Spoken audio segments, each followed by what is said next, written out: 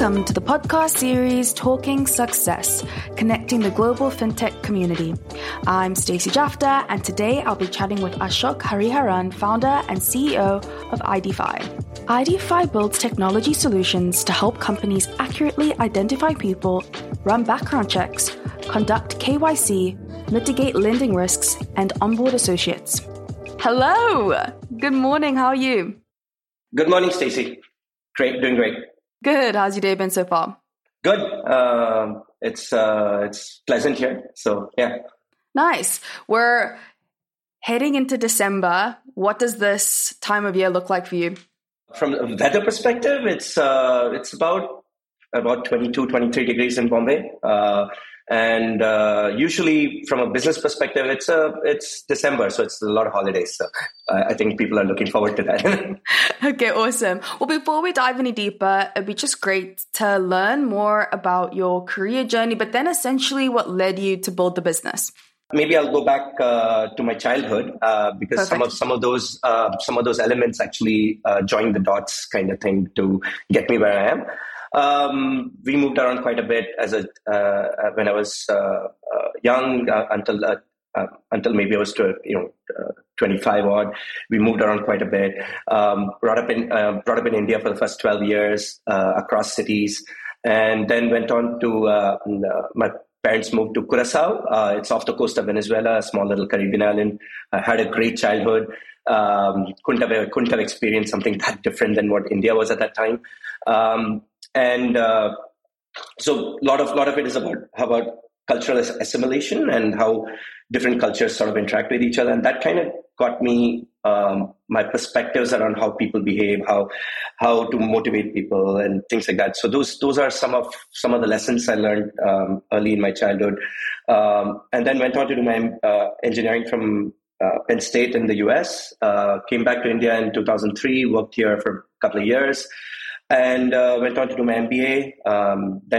Then moved to London, worked at BT in the strategy team there, and then came back to India to start my company. Right. So the reason I'm saying joining the dots is a lot of what we are as people is actually what we experience from our childhood, from our adolescent years, as well as college, etc. And like coming from like something like a Curacao, where my graduating class was literally 18 people, to going to Penn State, which has 60,000 people, was a big change, right? And so being able to adapt became a pretty core to my philosophy, being able to deal with change and being able to deal with ambiguity. I think that's something which I learned the hard way, if you may. And so a lot of that sort of is around how we built ID5 as well, because we have dealt with a lot of change over the last 10 years in the way people interact, etc. In terms of ID5 itself, the idea behind ID5 was that virtual transactions are increasing. And you have to remember, this is 2011. A lot of what we see today didn't exist, right? Or it was early days for Uber, Ola in India, Airbnb. So a lot of what we take for granted today was not what we took for granted in 2011, right? But I did see a trend that virtual transactions will increase, and as virtual transactions increase, I kind of was looking for how do you deal with risk and fraud. And that's sort of how the genesis of ID5 came about, right? And that's sort of where we started to think about what does fraud mean, especially in a country like India. It's 1.3 billion people. There is lack of data. There are so many different cultures, so many different ways of doing things. And each of those lends itself to fraud in multiple different ways. So it was interesting to think about fraud in such a fundamental perspective in 2011. Yeah, we chatted briefly about the stigma of fraud being highly prevalent in India. And you had some really interesting comments on that. Do you mind sharing? Yeah. So I think fraud in India, it's pretty much like everywhere else. I would say there isn't. In fact, if you look at fraud, like let's say credit card fraud, etc., doesn't really exist in India, right? It's kind of I think sensationalization of couple of anecdotes, which is probably what leads the rest of the world to think that there's a lot of fraud in India, which is the same belief I came in here with, right? Fraud in India has a very different sense, in the sense that it's related to very kind of simplistic fraud rather than very complicated fraud. It's more around non-tech oriented fraud. There is hardly any fraud where tech is involved and people are hacking accounts, etc. It's mostly social engineering fraud, right? So that's sort of how India sort of behaves. Now, what does that mean is, does identity theft happen? It does, just like anywhere else. But it is not en masse like I would expect, like it happening in the Western world, where technology is used to defraud people, right? Here, technology isn't used. It's actually human driven, right? Very, very interesting. Why do you think that stigma lies?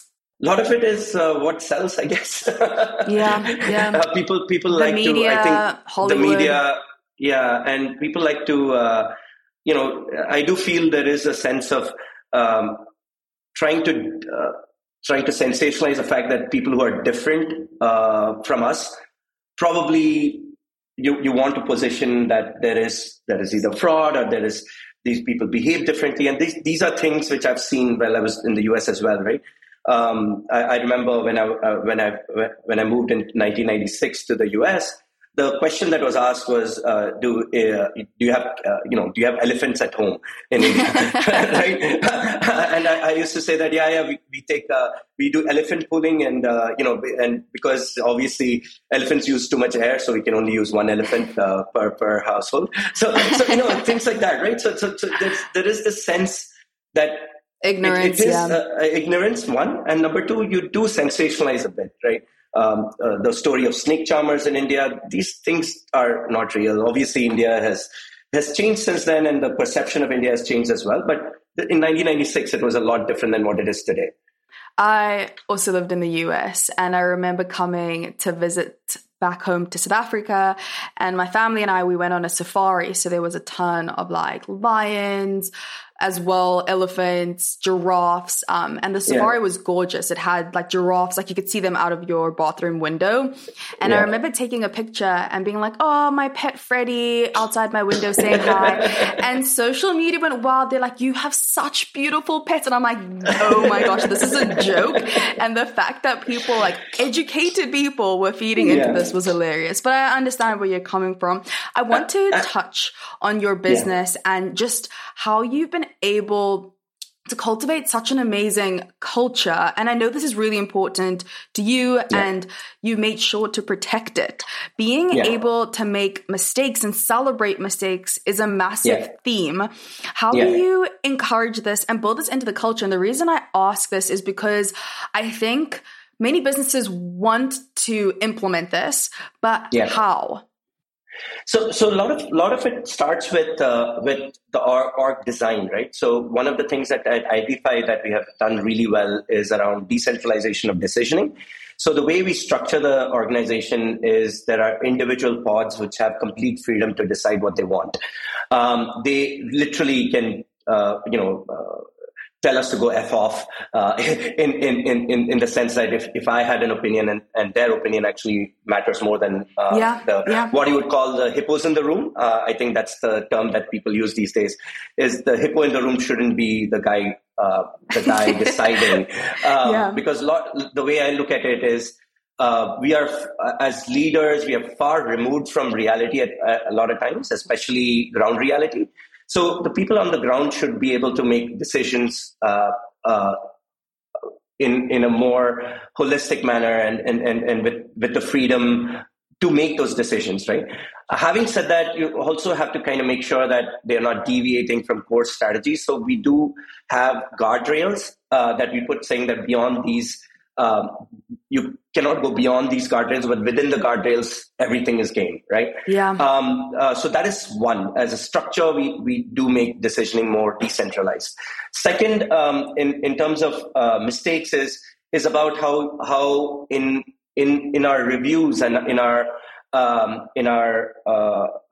in our year-end appraisal cycles, we do ask about what is the amount of experimentation that a person did. Okay. And there is actually a whole almost 20%, 20 to 30%, depending on the team, of their appraisal cycle is actually on experimentation and being able to be. And experimentation means obviously being able to make those mistakes. Yeah. And what do these experiments mean is have you tried something new? Have you built new products? Have you looked at customer service in a different way? So we are looking at people making those decisions and moving forward. Now, what does that mean in terms of the way we react? Because obviously we can put structures around this, but then also around reaction from leadership, right? Around, if there's a mistake, how are we? Is there a reprimand? Do you reprimand a person, or do you say, "Hey, great job, make a mistake, let's move on, let's learn from it and take it on." So what we do is we have a lot of retrospectives, almost on the tech side we call it a sprint. Every sprint has a retrospective around what went wrong, what went right, what are the learnings we take from there. In fact, I would take an example of our CTO, who's just brilliant at this, right? What he does at the end of the year is every single person in his team has to write a 7-page note around what he has learned, what he has tried new, what are the new technologies they have learned, and that is used as for his appraisal, right? So I think on the technology side, we've actually taken it almost 10x forward than other teams, but we are moving in that direction across teams. But our CTO is just amazing at how he looks at learning as the core of what his team does.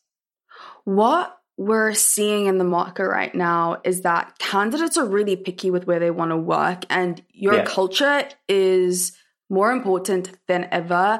And we're seeing even businesses with like big names or businesses you'd think many people would want to work for, is that we all know and we hear through the grapevine what it's like to work there. And I think that you've done a really, really great job. I know that you've had like close to 100% retention rate within your first 2 years. How do you think that you achieve that? Because it's something that I know many businesses are struggling with.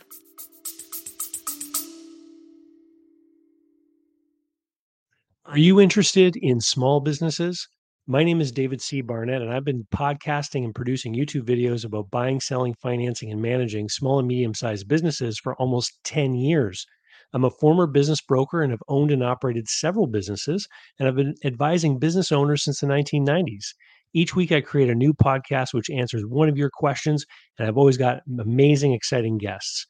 You can find me on YouTube by going to smallbusinessanddealmakingpodcast.com or just search David Barnett Small Business in any podcasting app to find me. I look forward to seeing you around. Yeah, so I think the first thing, obviously, is it goes back to what I said earlier, is decentralization of decisions. The more you empower people at the next layer, the more they are going to feel like they want to be in that company, right? We are obviously never going to be able to compete with the FANGs of the world in terms of salaries and stuff. But what we can compete on is how much freedom we give and how much they can grow within ID5. So every year we actually measure what is the learning that our people go through, and we do talk to them about, hey, these are the gaps that we see. Here's what we want to see next year, right? So they do see that there is growth in the org. I think that is one. Second, I feel a lot of this is related to sharing wealth as well.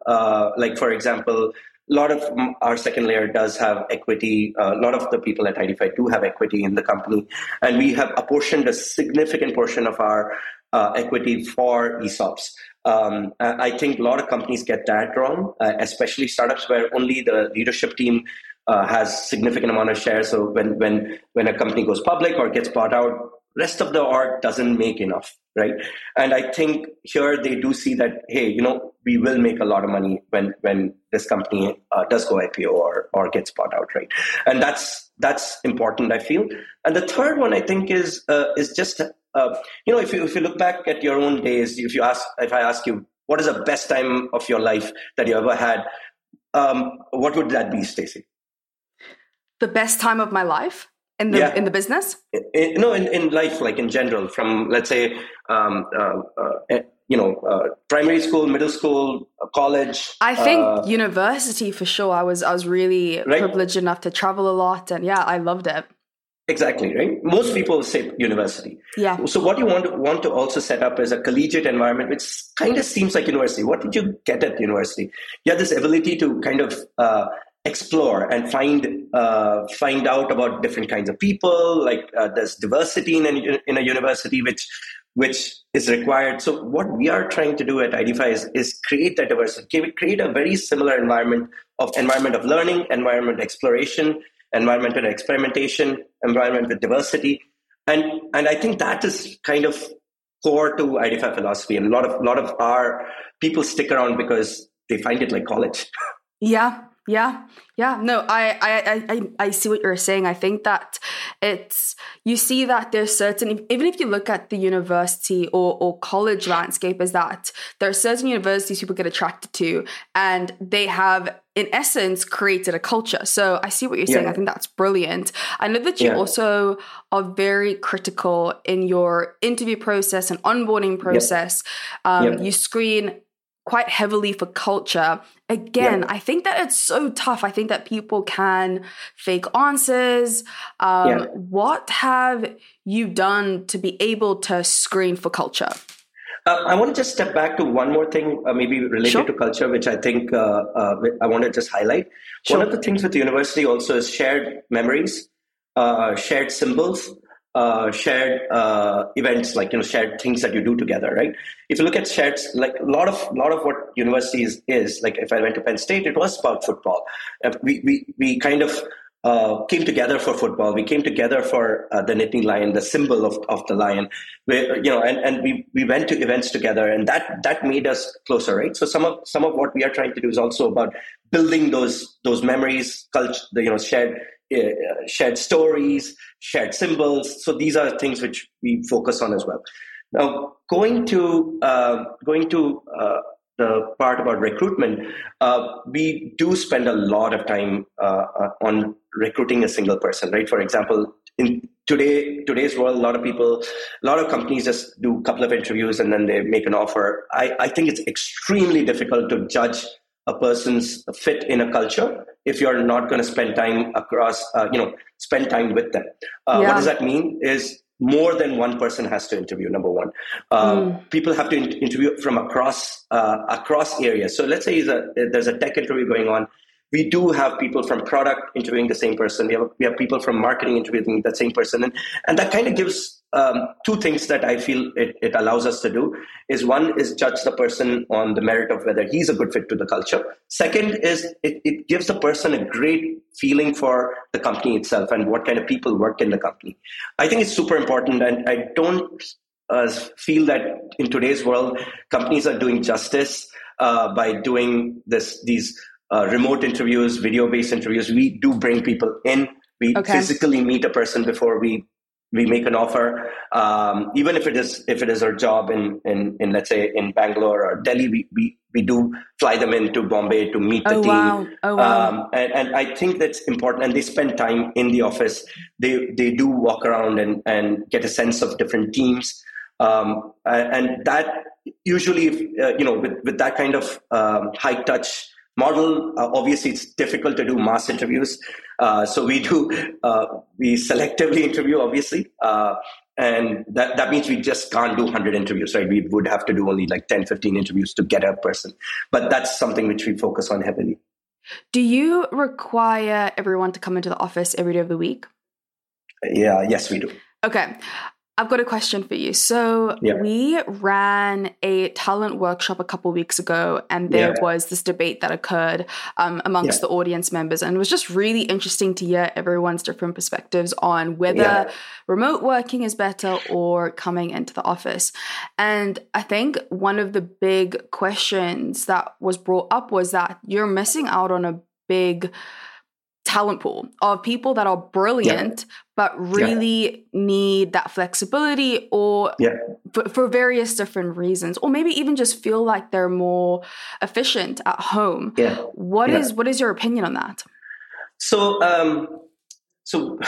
let's maybe I'll go back 2 years. We had very similar thoughts as well, that like, let's give flexibility. And then when COVID happened, it was a great way to experiment with that, right? What we realized was collaboration suffers significantly. And learning from different people kind of suffers as well. Like if you think about college again, the best part of our college was to meet people every day. And I just feel like, human beings are not supposed to be behind screens and talking behind screens. Imagine if I have to fix something, I can just go tap a person's shoulder and say, hey, can you help me with this? But imagine now if you have to do that same thing online, you have to set up a meeting, you have to send a Slack message, the guy might look at it, might not look at it. It just seems very, very it creates a sense of distance, number one. Number two, there's no sense of belonging, I feel, right? The whole aspect of how can you have a shared memory remotely? How can you have a shared story remotely, right? That's one aspect of it. Second, I feel is something more related to younger folks, especially fresh out of college. There's a lot of learning that I had because I went to office and learned from my peers. Some of that learning is not about how do I code better. It is actually about how do I mingle, how do I work in social environments, and you develop as a human being over a period of time. I kind of feel you miss out on all of those pluses. And when you start to look at, hey, what is my deliverable? Because a deliverable, you might do a great job, but what about everything else? And that's sort of where we came from. And what we also realized is coming out of COVID, when we were back in the office, we were able to get far more work done, number one. And number two, our people at Idify also kind of gave us feedback that mental health was far better when they came to office than when they were sitting at home. And I think that kind of makes sense also, right? Because when you're at home, where work ends and where home begins kind of gets intermingled, and you never step out of one to the other. It's kind of all over the place. So you don't have a way to switch off and switch on in either place, right? And I feel maybe that's where it's coming from. I think the jury is out, like in the sense that I don't know the right answer to this, but it didn't work for us. Maybe there are companies who did it better than us, but it didn't work for us. I don't think it's necessarily companies that did it better than you. Conclusion that was drawn from the conversation was that there are certain people that are going to be attracted to a business like yours, and they're going to be the right people for your business. Right. And I think that you've got to test it out and see what works really well for you. I know that our company, we're all in the same country. We're in different cities. We meet every single quarter, go away for like a weekend to a week together. We all fly in a couple times a quarter. We spend a lot of time together. We know each other on a personal level. So I think there is a way for you to create culture while still having people be more flexible, working from home. Sometimes I think hybrid works really well. But I think at the end of the day, whatever is going to be the best for you, that's what you got to do. Yeah, I think one of the things which we realized is because we work in a highly collaborative environment, in the sense that we are building completely new things. Let me step back a bit. Let's say there's an individual contributor role. I think it works beautifully if you're sitting at home, right? You'll get far more work done. But if you're collaborating and a lot of it is discussions around what to build, what kind of new stuff that we have to get out, then you have to kind of bring it to a single, like sort of bring everybody together and have that discussion. The answer might be in hybrid, right? And we do have people, they do work sometimes from home, but like we have not made it an official policy, but it happens at times, and we are flexible in the sense that, hey, if somebody has an emergency at home, work from home, it's fine. Yeah. But officially we are a work from office company. Got you. The last question I have for you, and I think that this is just a really important one to go through. You never launch a product without finalizing the customer success journey. And it's not just about the front end, but really about the customer. And this is not the case for every business. Yeah. How did you do this? And what advice do you have for businesses that don't have this set? So when we experimented with this as well, right? Most product companies will generally look at UI UX and then launch something in beta. We work in a enterprise. We are an large enterprise product, right? Like we sell to large enterprises. We have a harder time launching something and testing it out on live than let's say a Google does, right? Google can be on beta for 3 years and it doesn't matter because they get feedback. For us, we cannot launch something which is what I would call half-baked.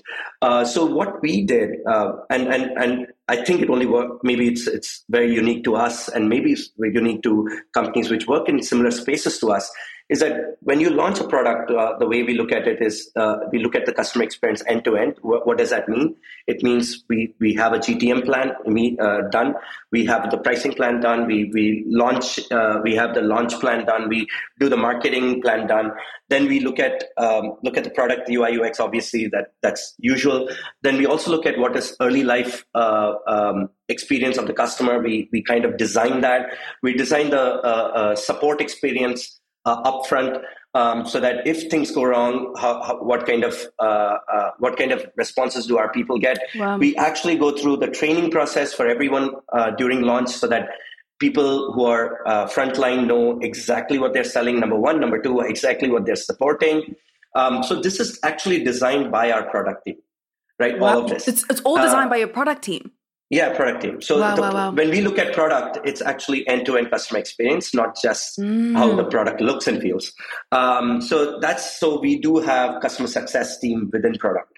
And we thought that's the right way to do this because product has that holistic view around how to launch. So interesting.